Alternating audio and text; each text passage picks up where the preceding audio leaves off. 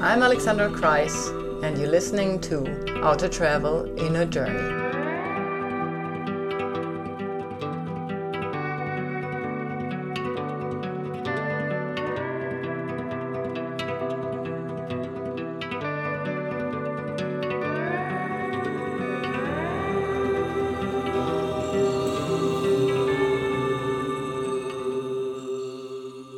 Welcome back to my podcast, Outer Travel and Inner Journey. Today I have with me my very dear student and friend, Filippa Ekeroth. I just learned that you are actually from Sweden. I thought you were from Portugal. Yeah, but you have parents on both sides. So where did you grow up? I grew up in Portugal. My dad was Portuguese. 100%, and my mom is 100% Swedish. Oh. And so I grew up until I finished high school in Portugal. Yeah, and then you moved to Sweden after, or? Well, then after that, started a bit the travel adventure, so to speak. Yes. And I did a year in Sweden because all of us cousins who didn't grow up in Sweden kind of did that as like a how do you say, an after high school maturity year, some people do that, go traveling for a year. So we went to Sweden because it was part of our culture and our family, and we didn't know much about it, although we spent for the first years of my life, we spent every summer in the south of Sweden. My mom's from the south. So we would go for a month. We had a farmhouse there, and so that was really nice. But that didn't teach me much about Swedish culture, except of what I was taught by my mom at home, living in Portugal, which was also very, made me feel very un-Portuguese, if we can say. I see. So there was the conundrum of the cultural clashes that came through your mother's upbringing, paired in a place where she didn't grow up. Yeah, what was one of the main factors that made you uneasy? Was it like the food she wanted to cook, or was it like... No, my mom's a terrible cook. She didn't cook. Maybe we should cut that out if she's listening. My mom's a terrible cook. She did manage to feed us, but it's not her favorite thing. No, even something as simple as not wearing your shoes at home. Yeah. That's so Swedish, but not Portuguese? Yeah. So, I think for Portuguese, it's actually the opposite. It's actually a bit rude if you go to somebody's house and you feel so at home that you would take your shoes off. I see. I think it's more like that. Whereas for us, it's just simply a hygienic thing. You just don't walk around in the house with your shoes. One, it's not comfortable, and it's also really not hygienic. Yeah. But even something as simple as that, for me, it was just obvious growing up. And whenever friends would come home, and that was the rule at home, they thought it was very, very strange. Some even felt uncomfortable, I was told many years later. But for them, it was just very strange. And I was always the foreigner who had this crazy mom who asked us to do crazy things and so on. I think for her, it was also difficult. She never really integrated. I think then she passed that on to me. But I also experienced that for years and years, always hearing people talk about me as the foreigner, not in any negative way really, just as the foreigner. I kind of ended up living that role. So I never really felt Portuguese in Portugal, nor Swedish in Sweden either. So and as I said, before we met, as in what we're going to talk about, I said, when I see you and when I hear your history, and you're a filmmaker now, and you've been living in different countries, it seemed to me like you're one of these people that can't sit still. Not in the sense that you can't sit still, that you can't be in one place for too long. Is that part of your upbringing, you think? Yeah, definitely. My mom made sure that after high school we would leave Portugal. She also put us through English and French school because of that. so that too, you know, it was almost obvious that I would leave. I didn't. It wasn't really a choice. Like if I look back, it's almost like I didn't even chose it to stay in Portugal. Yeah. So I left, and I've never been. I mean, I've never been back to live in Portugal since, and that's been 13 or 14 years now. Yeah. I did my studies in Paris, and I worked in Cape Town, and then after that I was living on and off in Sweden. So I did go a little bit back to my roots. It felt, at that point after Cape Town, I didn't really know where my life would take me. I was a bit in a standpoint. So of course going home seemed like the most obvious thing. Yeah. And then I could have chosen Portugal or Sweden, but at the time I actually something told me that I would resonate more with the Northern European mentality at that point. Yeah. Which I did, and it was really good. Also, I needed a lot of silence and quiet, and Sweden gave me that. Yeah. A What lot. invoked that desire for silence and inner journeying, if you want? So, what was it? I was just a chaos inside. Yeah. It was way too noisy and foggy. Yeah, it was What created the fog for you? life. I don't know, many things. Right. I mean, at that point, I had just gotten out of a quite toxic relationship. So, towards the end of our relationship, it was a lot of things coming up, like aha moments, but also a lot of dirt had accumulated. So that was definitely a trigger point. I don't blame any of it. I mean, we were both in it. We were both harming each other in a way, and I did learn a lot from that. Or also, I know what I knew what I didn't want from that point on. So that was what the cherry on top of the cake, so to speak. Well, if you think about your lifestyle, you traveled a lot, you wanted to see the world, you felt out of place, like in the country you grew up, which is very rare. I mean, like to be with a parent. Your father was around, or was he not? He died when I was 13, so... Yes. So, I mean, so you grew up with a Portuguese parent, so somebody who's very much at home in the localities and obviously adored what your mother did, the opposite to what the locals do. And then kind of having to free yourself from that. I think a lot of us need to do that. A lot of us are inspired to move out of home if it's like so contrary, we don't know whether we are one or the other. You know, in German we say neither fish nor meat, you know, so to speak. And then you came into seeking, but you don't see it as seeking, you see it as running away. Or what were you seeking really? Or how did you seek that? That's a very good question.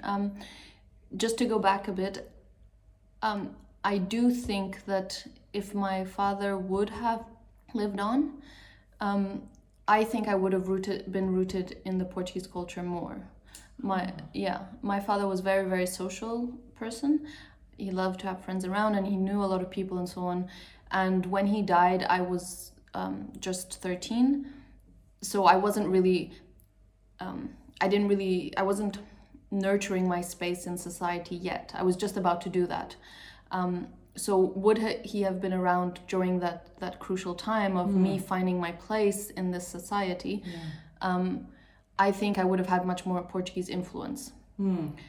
Things would have been, I think, a bit different. But since I just had my mom who felt like a foreigner, I was then raised as a foreigner also by her. So that's one thing. But then she also inspired a lot to go out and explore. She did that herself, and to see other things. And then, so that was my curiosity to go and see the world. Also, we grew up, my mom's sister's husband, so my uncle, he worked in various countries in Africa. So since I'm 13, we would spend Christmas with them. Yeah. So every year we would spend 2 or 3 weeks in a different country in Africa, and we would take trips and so on. So I did have from an early age that kind of I learned how to be at ease with different cultures and curious and ask questions and so on. It was very, I think that, I guess some people can be born with that, but it's also a skill like anything, and you can learn. And I remember when I was teenager, it was such an eye-opening for me to go to these countries and realize that all the kids of my age were doing the same thing. You know, it didn't matter if we were in Morocco and Senegal or Mali or wherever. They were doing the same thing as we were doing back home. Yeah. You know, of course it looks a bit different and it smells a bit different and everything, but we were all teenagers and we're very, very, at the core, the same. And for me, that was really, wow. That was a great life lesson that I had, that I still remember. But anyway, now I'm diverging. But that was like, I was asking you, maybe I can help you there when you're diverting. But to see that we're initially all the same, I mean, that's a huge insight for a teenager, you know, like, I mean, I came to that, maybe it's something that is inside of us, that we all experience that way. I remember in my household, I come from a middle class household of Germans, and when we moved into a different area, I started seeking out new friends, and there was a friend who came from a household where there wasn't much money. And because of that, her kind of conversation, you know, like her language was different. But at the end of the day, we both had the same interest, you know, in seeking out certain things. And my parents always, you know, they took their nose up on that. Like, I was playing with somebody else, but to me that was just another human being in the search of. So we're coming back to, what are you seeking when you're doing films, and why are you, you know, on this inner journey as much as on this outer journey? So just to finish the other part,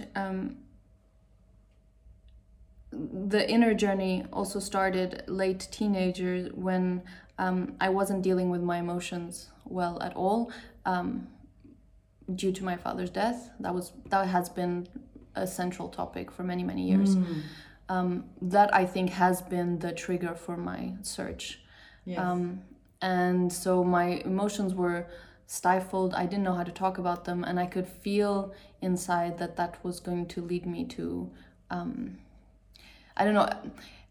For me, it felt, I remember clearly thinking in my mind, as somebody else was speaking to me, that if I didn't change, then I would die from the inside.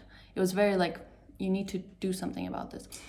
That said, it then took 10 years or more or I'm still in the path to the inner journey.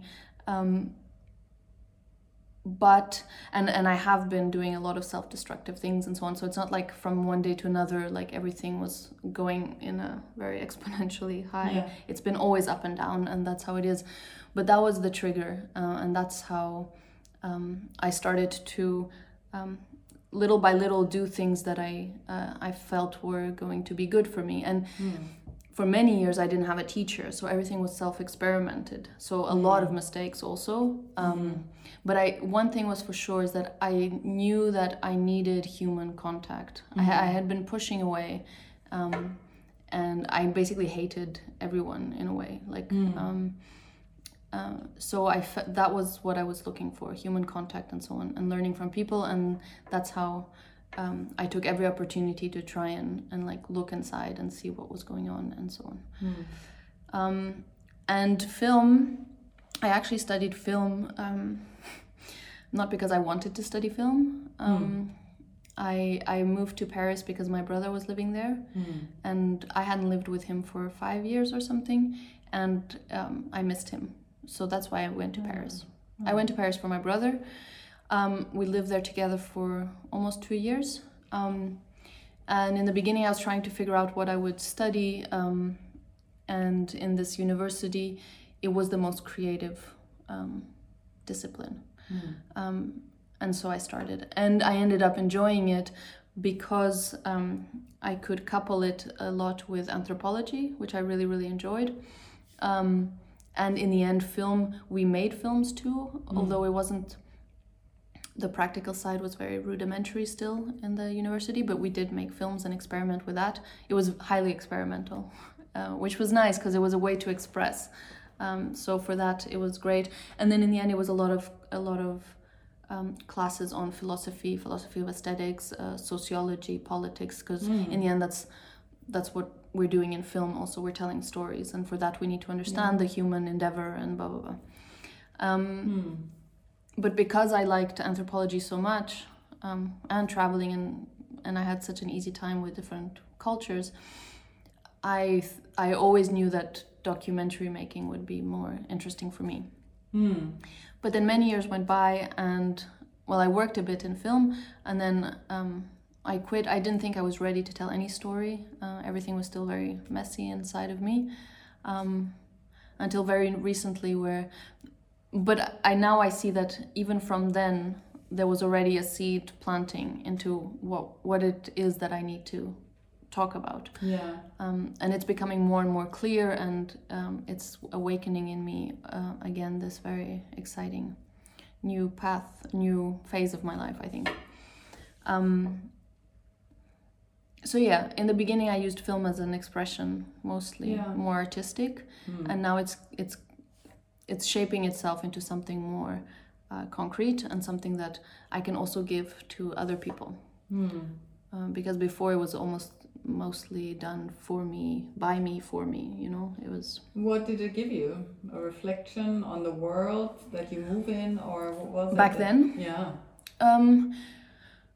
No, mostly about me. I was very egocentrical. Yeah. I was still very much in my inner self-discovery. Yeah. It didn't translate only about me talking about me. It wasn't egocentric in the sense that everything is my face. But like I remember a small documentary I made was, at the time I was reading a lot of Castaneda and Don Juan and so on, and that resonated with me a lot because they also do huge inner journeys in very, very mysterious ways, and I've always had a fascination for the mysterious and things that I can't explain. I almost prefer to have things that I can't explain. So then I did a documentary in which I was doing a parallel between the shamanic journey and quantum physics. So sure, I was exploring the world outside, but always in relation to me. And I guess we always do that, where you can't really get away from yourself and your mind, everything is but mind. Although maybe there is a natural evolution of the individual, and it goes through phases, and maybe in your 20s it's a lot about exploring the world in a very egocentric way, always coming back to you, and then slowly, maybe hopefully you start to I don't know, be more compassionate, I guess, and incorporate more of the others, and you're not so needy of figuring out who you are. Maybe it's enough to just be. You don't have to figure out everything. I have been a long-standing friend of the art world. I never I've done everything. I tried to learn the guitar, to sing, to whatever, you name it, and I never kind of delved as deeply in as you or other people I know. My experience with art, and the tool as art, is that we are looking through something to get a better view of the world. It's almost like we're zooming in to see a detail, and that detail might reflect how we function inside. Is that something that you feel resonates with you? Yeah. And then what I'm hearing in your search and in your endeavor of like, I want to be with me, and I want to do this work, and I want to be with humans. At the same time, it always means that we're one step away from being with ourselves, or being truly with somebody, because this emotional piece that you were talking about where you kind of shove away all your emotion is not really activated. It's kind of understood through the lens and through the interactions, but often not so activated. Yeah. Yeah. Am I saying that right? Yeah. I do have, like, I do feel like I have come a long way, and if you had met me in my early 20s, I was a completely different person. Yeah. I had a really nice in the end I said I didn't have any teachers, but we're all teachers of each other, I guess, and I really learned a lot from my friends at university. We were a very small but very tight group, and we spent a lot of time together, and we were also very physically touchy. Like we hugged a lot and we caressed and so on.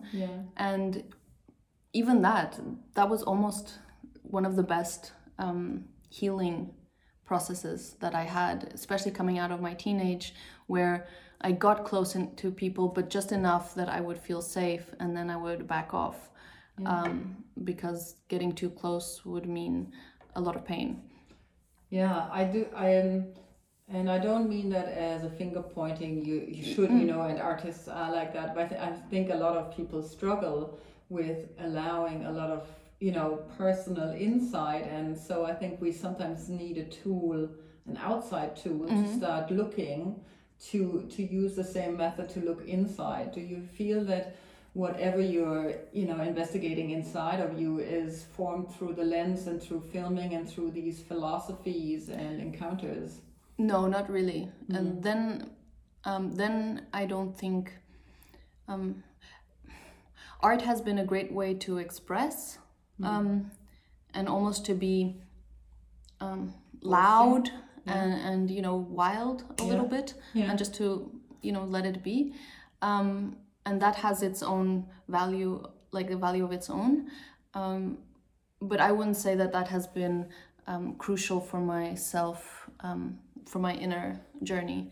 Then for me it has been much more within more spiritual practices of yoga and meditation, for instance. I mean, I have also experimented with psychoactives, and I've had really intense moments that then catapulted me to work on those things. So I did have some insights, but truly with the yoga and meditation, it has gone to a deeper level that I couldn't have reached otherwise. And I think that's because it asks for commitment. It asks for not pain, that's not the right word, but not suffer either, but like you have to stick through, there is no easy fix, and you have to do it daily, and you have to stick through the ugly and the uncomfortable and the uncomfortable. So you have to put the effort, and when you put an effort that is both intellectually, emotionally, and physically demanding, the rewards seem to also be more lasting. I'm not going to say forever, because I don't think anything lasts forever, and every sitting meditation is different. It's not like it ever gets like better. It just goes with how you are. But that has really anchored me, and that has been it, actually. Not art so much. Art feeds a little bit, in a way it feeds the ego a little bit more. And I love it. It's great. But meditation and the philosophies around also yoga, but Zen and Tibetan Buddhism and so on, I really resonate with that. It's very practical, and it's very masculine. So that's why I like to couple it with art, which for me is a bit more feminine, because I allow to be spontaneous. And sitting is still very strict, and Zazen is very masculine. But I think having a routine and all of that is also very good. Yeah, and is this, when you think about how you came to this transformation piece, because you said earlier that I wouldn't have met the same person if I met you in your 20s. So what is that? Would you be able to pinpoint that piece of transformation? If somebody would ask you, like, look, I'm where you are, and how do I get to sound as together and inspired and in love with life? You know, like you, is there something that you would recommend or say? Recommend? Oof. Maybe not recommend, No, I but don't know if I can maybe you can recommend. more tell from what worked for you. You know, like because we're all different. That's a very difficult question. Because already for me it's hard to pinpoint the transformations, like Yeah. I don't know if it's correct to say even, because I don't have a different life, so you know it's always but for instance I think the fact that my father died and then learning Buddhism,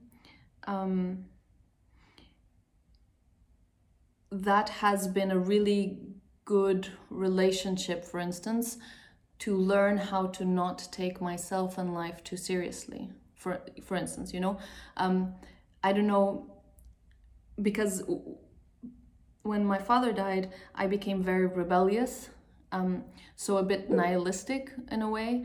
And then with Buddhism, I learned how to take that. It's home.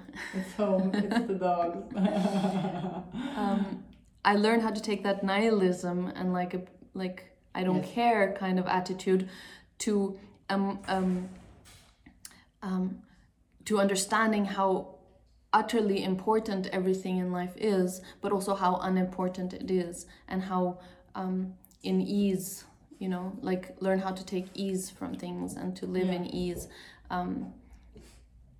So that quality of non-attachment I needed to, that was a bit destructive in my early 20s, but I had it then already, which I don't know if a lot of people do in a normal life, or you know, or a more safe life. But you still have to do the work. So then I needed to learn how to transform that into a good way of non-attachment. Yeah, I like what you're saying about the that's very much an Ayurvedic way of living and looking at life. For me, it's like everything, or in tantric even, you know, like everything is here for a reason, so we just need to show up and be. On the other hand side, if we're being too much in one state, then it's becoming poisonous, you know, then it's not the remedy. And if you say you're becoming so rebellious and nihilistic, then it's a good thing to have. But when it becomes too much, obviously, then it's too much. And that's the same how you seek healing in Ayurveda, where you give up I need to give up something, the idea of I need to give up my rebellion, or I need to give up my loudness, I need to give up my voicing, but you need to give it up maybe in a way that it's not occupying your entire system the entire time. Yeah, it's more of a transformative. Sorry. No, go ahead. No, that's a little bit what we talked about as well. You know, like when you get into your travel pants, you know, we both like traveling. We both like traveling. That's why we're sitting here, the two of us, and that we have to be able to be traveling without any meaning to it. You know, like we can travel and explore the world, which is important to, you know, be as we are, and at the other hand, we can't just live in the continuous traveling, but we need to journey differently at times, where we kind of see what resonates and what not resonates. So the poisoning becomes the remedy, or the trying to run away from a scenario becomes more a jolt, you know. A lot of my transformative moments have come because I chose to switch location in order for my mind to switch attitude. Yeah, that's a really good point. Sometimes that really helps also, no? To physically move. for a purpose and not just to travel for leisure or so. Yeah. Yeah, I think that's a good point. I find that less and less in me, that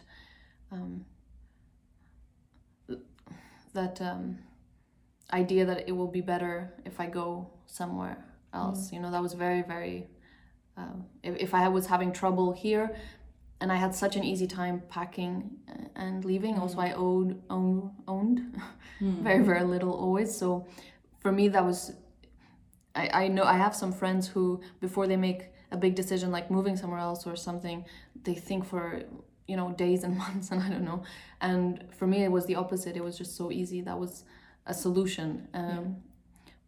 But because it was fueled by this idea that it will be better elsewhere, but that I quickly understood that you can't really run away from your problems.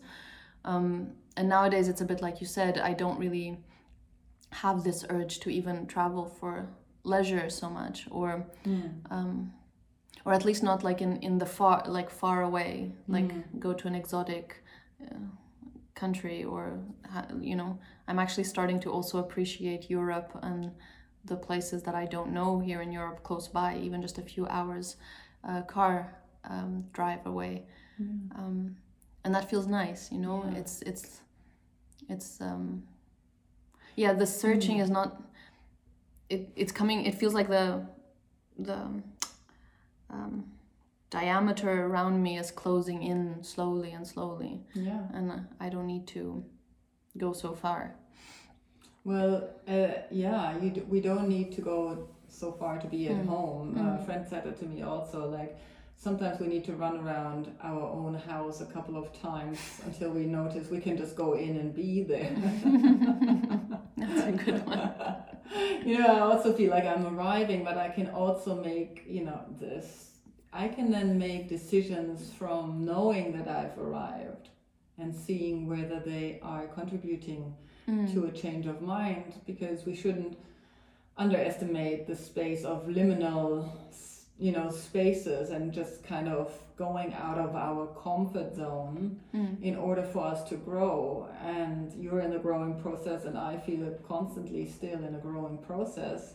And that's the beauty of the journeying. I think it requires you to acquire new skills that you don't know you will come across, you know, or will be challenged to learn. Yeah. So what is one of the skills you would say that have brought you the furthest? Is it the meditation, the yoga, or what has... Like actual practical? Yeah. Meditation. Meditation? Yeah. Yeah. Yeah. Do you do that regularly?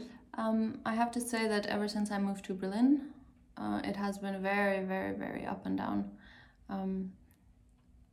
Yeah, it has felt like a whole new phase in my life, and I needed to put attention somewhere else.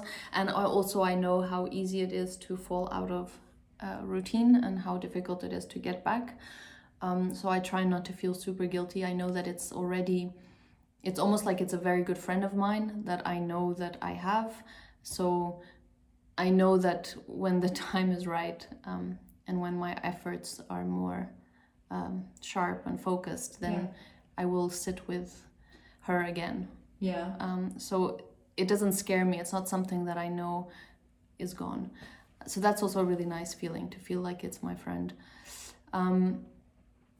But that has been for me, coupled of course with the philosophy, to put into words things that I have felt. But definitely the meditation has just allowed so much space to then just investigate in the waking life, you know? Yeah. It's not only good to just sit and meditate. You have to then go out into the world and put into practice what you've learned, no? Otherwise it doesn't make any sense. But it has definitely been, it's definitely been the practice that has most transformed me, I think, or supported me. Yeah, and raised your consciousness, which brings me to my last question. What are you working on currently? What can we expect to see from Philippa Ekeroth? Yeah, I am currently producing and directing a documentary film or a documentary series. We still haven't decided on the format. about sustainable fashion. We would not only be approaching themes on fashion, but also why is it that it is so hard for us to maintain a sustainable way of living, and so on and so forth. And if it's even, and to also have different ideas of people who think that if it's even possible that we reach any kind of like collective, global, sustainable way. And to hear if that has more to do with politics or the economy or a spirituality. Yeah. Maybe we're all just lacking a lot of spirituality. Yeah, I think when I hear, like conscious fashion, I think about what you said. We need to have space to think about what we really want. And so I feel intrigued about your documentary. Like it can go in so many directions.